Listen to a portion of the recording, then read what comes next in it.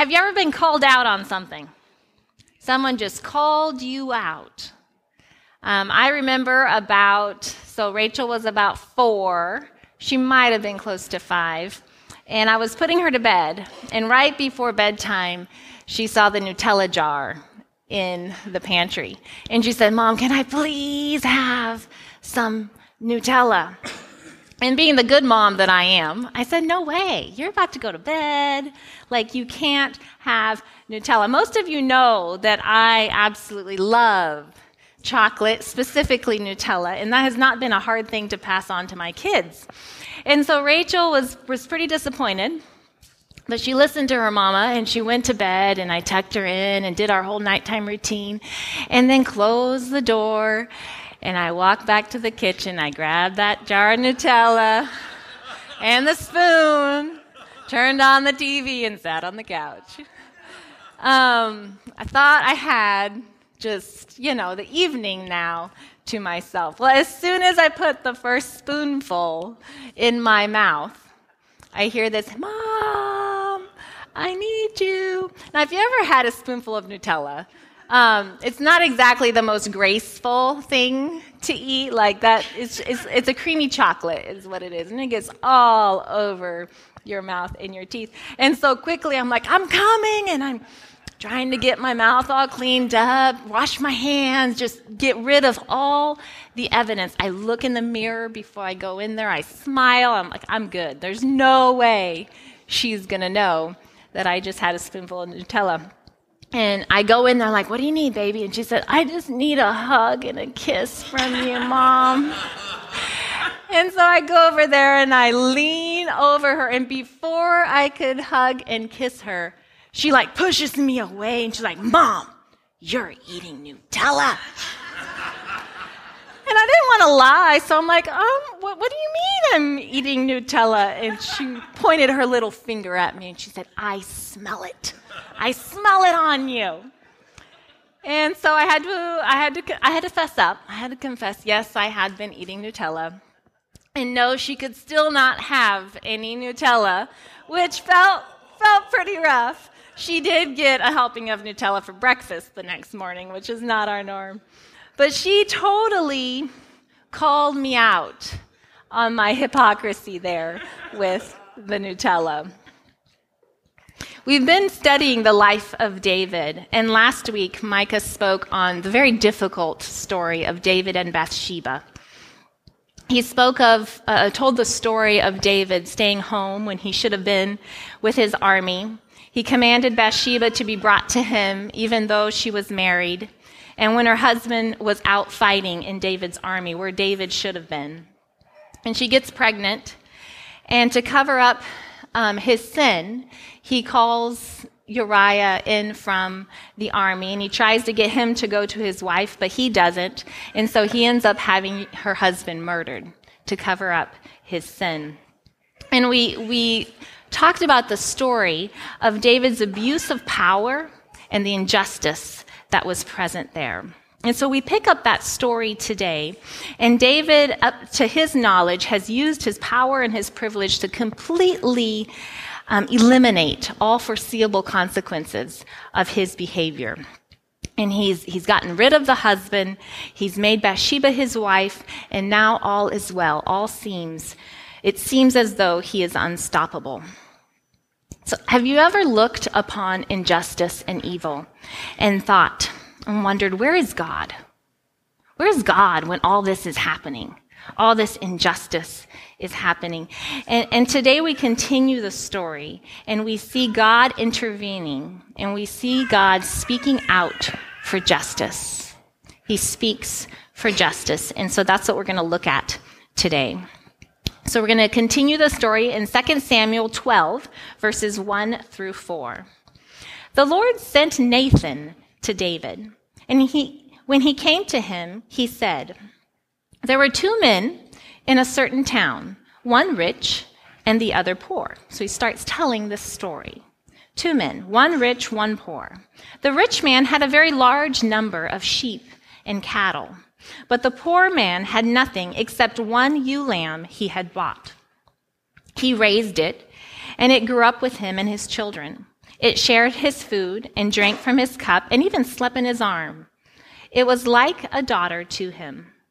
Now a traveler came to the rich man, but the rich man refrained from taking one of his own sheep and cattle to prepare a meal for the traveler who had come to him. Instead, he took the ewe lamb that belonged to the poor man and prepared it for the one who had come to him. So God had seen what David had done. And so God sends Nathan to David to tell this story of a wealthy man who has more than he needs, and this poor man who only has one ewe lamb that he loves very dearly. And it's a story of blatant injustice. So when David hears it, there's no question. It's blatant injustice where the rich man steals the poor man's lamb to make this meal for his traveler. And when David hears this story, he reacts very strongly against the injustice. Continues in verse 5. It says, David burned with anger against the man and said to Nathan, as surely as the Lord lives, the man who did this must die. He must pay for that lamb 4 times over because he did such a thing and had no pity.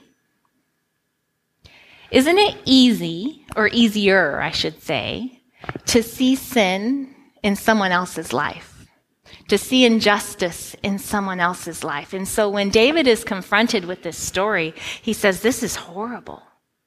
This man deserves to die. And then Nathan speaks up. Really, God, speaking through Nathan, speaks up.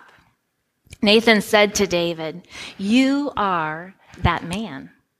This is what the Lord, the God of Israel, says. I anointed you king over Israel, and I delivered you from the hand of Saul. I gave you your master's house to you and your master's wives into your arms. I gave you all Israel and Judah. And if all this had been too little, I would have given you even more. Why did you despise the word of the Lord by doing what is evil in his eyes? You struck down Uriah the Hittite with a sword and took his wife to be your own. You killed him with the sword of the Ammonites. Now therefore the sword will never depart from your house, because you despised me and took the wife of Uriah the Hittite to be your own. In speaking, Nathan takes the spotlight, and he shines the spotlight on David's sin. David had tried so desperately to cover up what he had done. And Nathan just uncovers it all and exposes it to the light. Compared to he compares David's actions to the actions of the rich man in the parable that he told, in the story that he told. And it is evident that David had done much, much worse than that rich man in the story. And so at this part of David's life, we learn something very important about God. God calls David out. Kind of like I got called out for my Nutella. A lot more seriously, God calls David out. He calls him on his sin. God doesn't let David just sweep his sin under the rug and hide the injustice of it. God does not sit idly by and watch. He sends Nathan to David to expose his sin. And I think this is really important to understand and to talk about a little bit, because God is a God of justice. And sometimes we forget that. God is a God of justice. And justice in the Bible is spoken of many, many times.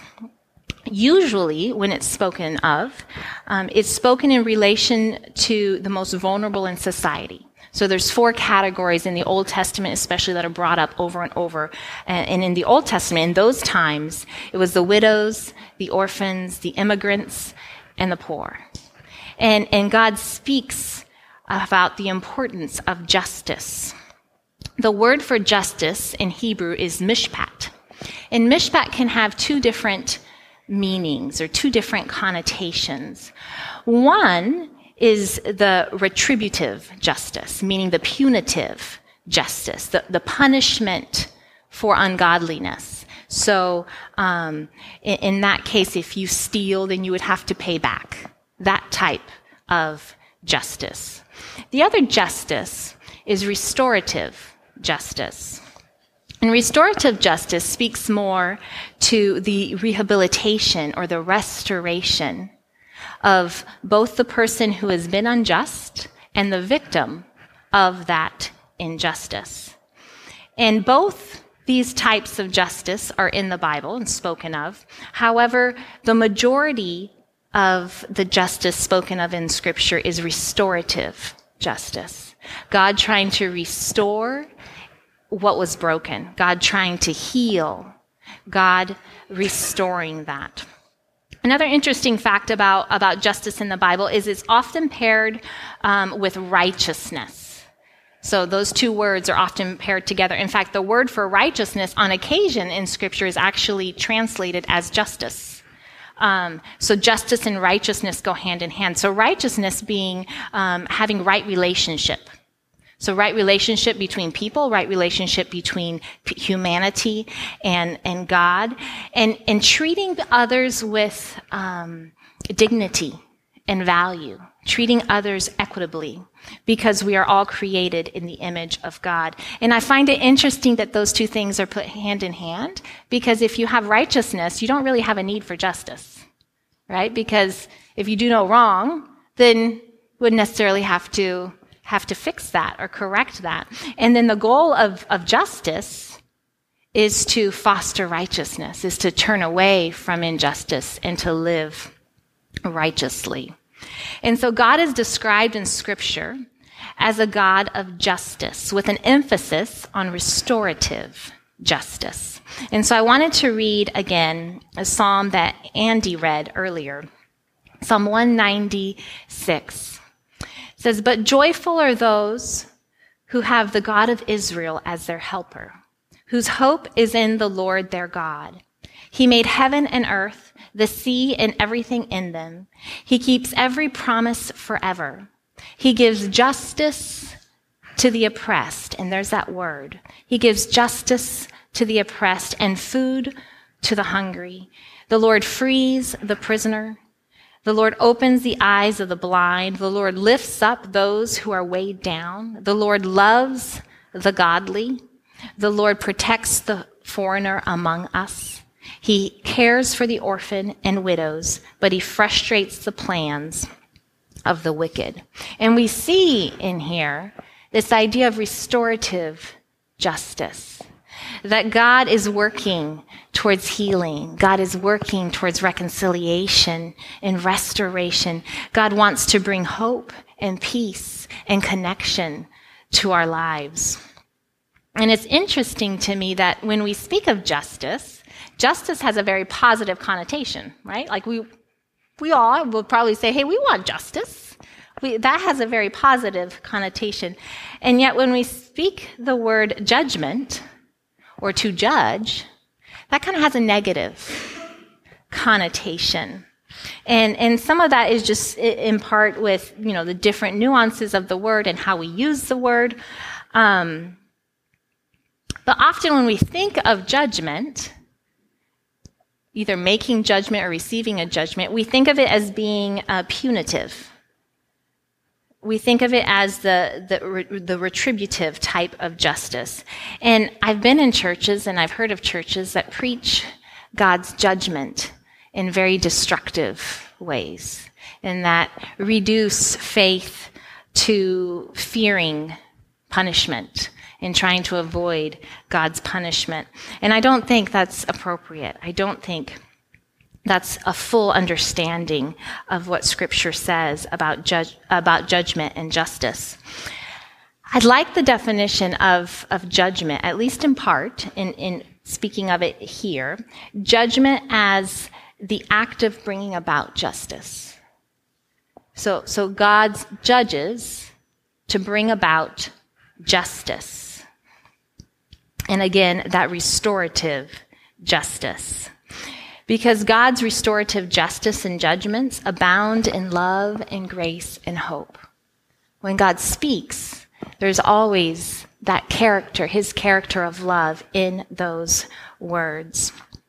In fact, it's a little bit surprising, maybe to some of us, but Scripture speaks of God's judgment as a cause for rejoicing, as a cause for celebrating, which the way we speak of judgment, that wouldn't necessarily be where we go. But going to Psalm 96, we're going to read verses 10 through 13. This is what it says about rejoicing. It says, "Say among the nations, the Lord reigns. The world is firmly firmly established and cannot be moved. He will judge the peoples with equity. Let the heavens rejoice, let the earth be glad, let the sea resound and all that is in it. Let the fields be jubilant and everything in them. Let all the trees of the forest sing for joy. Let all creation rejoice before the Lord, for he comes to judge the earth. Rejoice because he comes to judge the earth. He will judge the world in righteousness and the peoples in his faithfulness." God judging the world, or in other words, God bringing justice to the world, is a cause to rejoice. Because God is not an angry God up there wanting to punish, but rather God is a just and holy God who loves humanity deeply. And he wants to make things right. He sees the injustice and he sees the hurt, and it hurts him that we live in that kind of a world.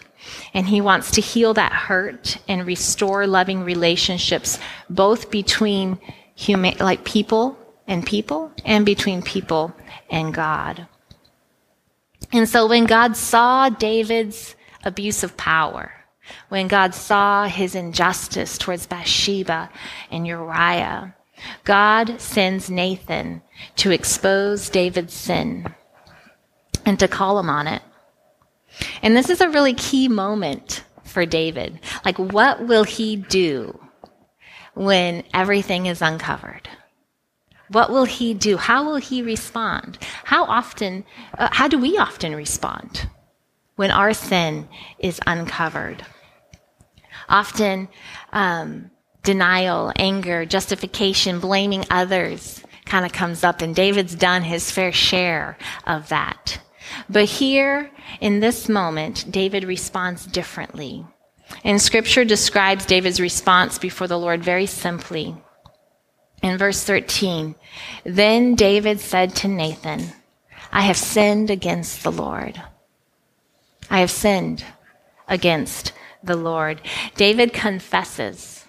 He stops trying to hide his sin or to cover it up. He owns it. He calls it what it is, sin. And he says that to himself. He says that to Nathan. And he confesses it to God.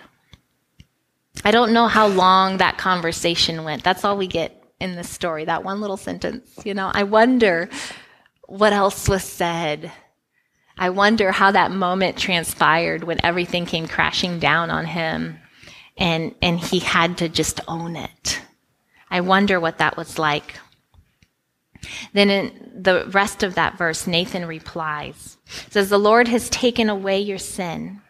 You are not going to die. But because by doing this you have shown utter contempt for the Lord, the son born to you will die." And boy, that's hard. That's a hard part of the story. The prophet Nathan said that God had taken David's sin away, and yet, though David wasn't going to die, there were still going to be consequences. And the child would not live. And sure enough, the story continues. The child gets sick. David pleads with God. He fasts and he prays. And a week later, the child dies. And this is a hard part of the story for me because it doesn't seem fair to me that the child should suffer. It doesn't seem fair to me that Bathsheba should suffer this, though she had no control over what happened. So I don't fully understand why the story unfolds this way. I do see a principle in it that I think is very powerful, and in my life, and maybe in yours, that sin has relational consequences. Sin has relational consequences. My sin rarely, if ever, just affects me. When I sin, it affects my family. It affects the people closest to me. It might even affect the people far from me. And sin always brings pain and hurt with it. And David's sin here had relational consequences. So what does David do? In this moment, it all comes crashing down. He sees the consequences of his sin, and he repents. To repent means to change course, to turn. He repents. After his son dies, he gets up from his weeping and pleading, and he gets cleaned up. And the first thing he does is he goes into the house of the Lord, and he worships God. He prays, and he reorients his life around God, because for the last bit here, it's not been oriented around God. He reorients his heart and his mind to focus in on God. And once he's done that, from there, he goes back home to Bathsheba and he comforts his wife. And boy, I wish I had more details on Bathsheba's side of the story, what it was like for her. I mean, I can imagine the devastation she felt when she was summoned by David. I can imagine the devastation she felt when David killed her husband.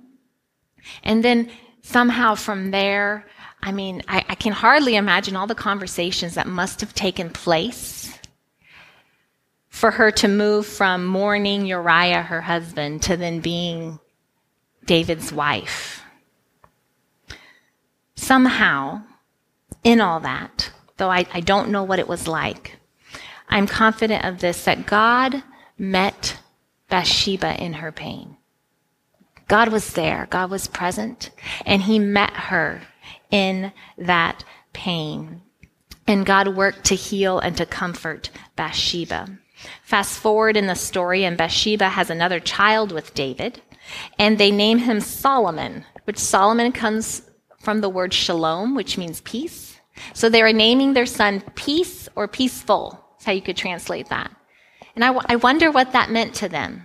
She was referring to peace between her and David, or that she was now experiencing peace, or peace between them and God. I don't know. But God sends Nathan again, and this time not to rebuke David, but to speak God's love to David. And Nathan goes and says, God says to name Solomon Jedediah. And Jedediah means loved by God.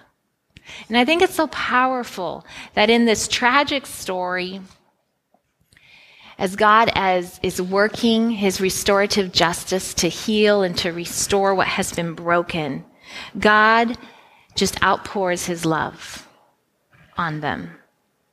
And God cares for both Bathsheba and David in this moment. Restorative justice. I like that. I like the idea of God healing, of God restoring what is broken and bringing about justice.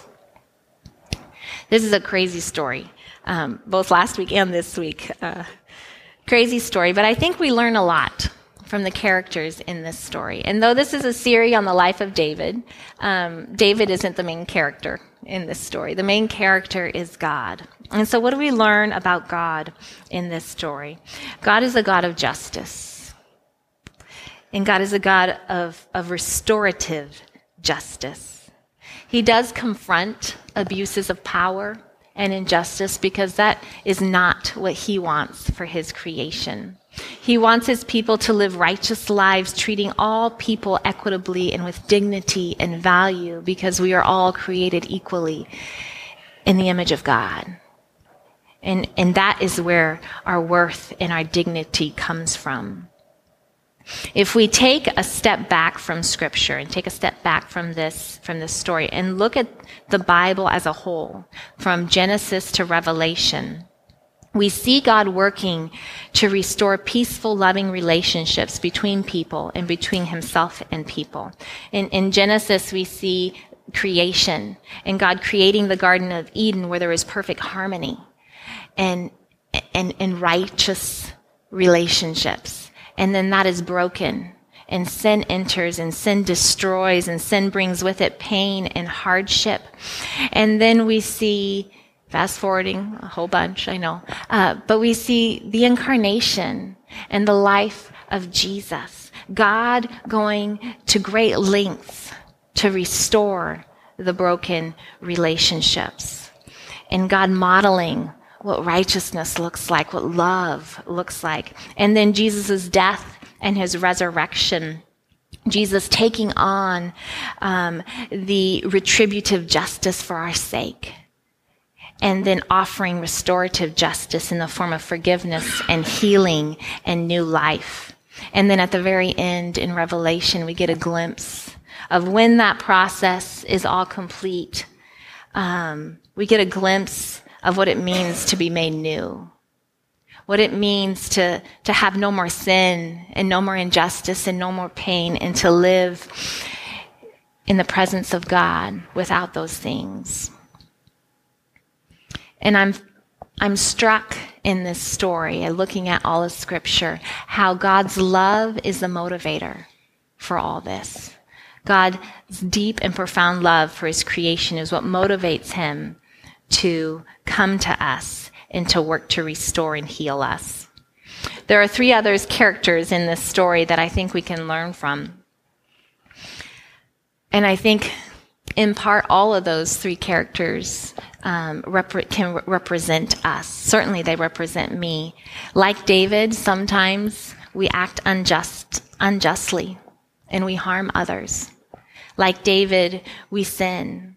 And I believe God calls us on our sin in different ways, and God exposes our sin not to punish us, put his finger in the wound, but he exposes it to restore, to bring about justice in our lives, to make things right, to heal, and to lead us onto a new path. And we are called to take a posture of confession and repentance, trusting that God's love will transform us. So there's David, and then there's Bathsheba. And like Bathsheba, I think sometimes we're hurt by sin, and we're hurt by injustice. And if you find yourself in that place right now, I just want to remind us that God does not abandon us in our pain. God walks with us right there when we are hurting. And in the outpouring of his love and grace, he heals, he strengthens, and he restores. It's not an easy journey, but he's right there with us, bringing about that restoration. And then like Nathan, sometimes God calls us to speak for justice, to speak out and expose the sin and the injustice that is around us, to join him in his work of bringing about restoration, to be a tool in God's hand as he makes things right, as he makes things new, as he heals and restores.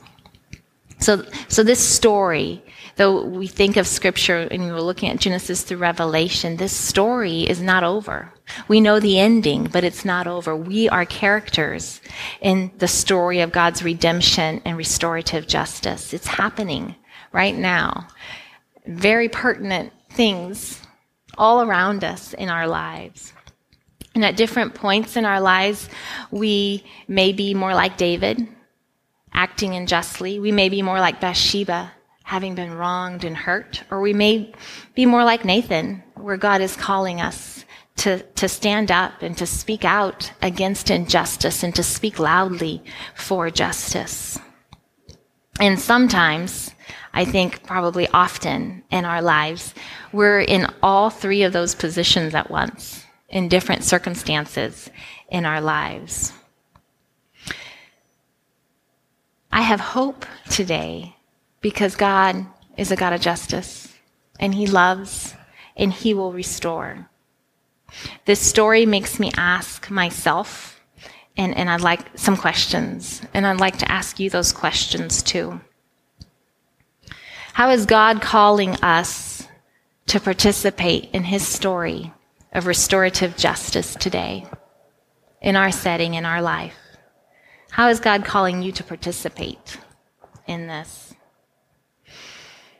Where in our lives do we need to confess sin openly to God and repent and choose a different path? Where in our lives do we need to bring our hurt and our pain to God and lay it before Him and ask Him to heal us and to transform us with His love? How and where in our lives is God calling us to speak up for justice, to speak for justice, especially in the lives of the marginalized in our community? You know, the list, the Old Testament, the widows and the foreigners and the poor and the orphans, we could add to that list. Who are those people in our society? And where is God calling us to speak out? I'm not going to answer those questions, just so you know. We all get to ask them, and ask them in the context of God's love and God's hope, knowing that God does the heavy lifting. We just need to make ourselves available to Him, and God will restore and heal. Let's pray. Dear God, thank you for this story. As hard as it is to read the horrible things that happened, Lord, we thank you that we can see here that you are a God of justice, that you are a God of love, that you want to restore what is broken, that you care so deeply about us, that you want to create new life for us, God, a life of love, a life of peace, a life that is in harmony with you and with the people around us. And God, today as we talk about some of these difficult topics, I just pray that you would reveal to us, what is our part in this story? What is it that you want us to do as a part of your story of this restorative justice? Lord, teach us to listen and give us the courage to follow through when we hear your answer. In Jesus' name, amen. So I want to leave us today with a benediction. May we openly confess our sin to God so that we may receive freedom and grace. May we bring our pain and hurt to God so that we can experience His healing and love. May we have the courage to be both bold and loving when God calls us to speak out for justice. And may we more fully know this God of justice and love. Have a great week.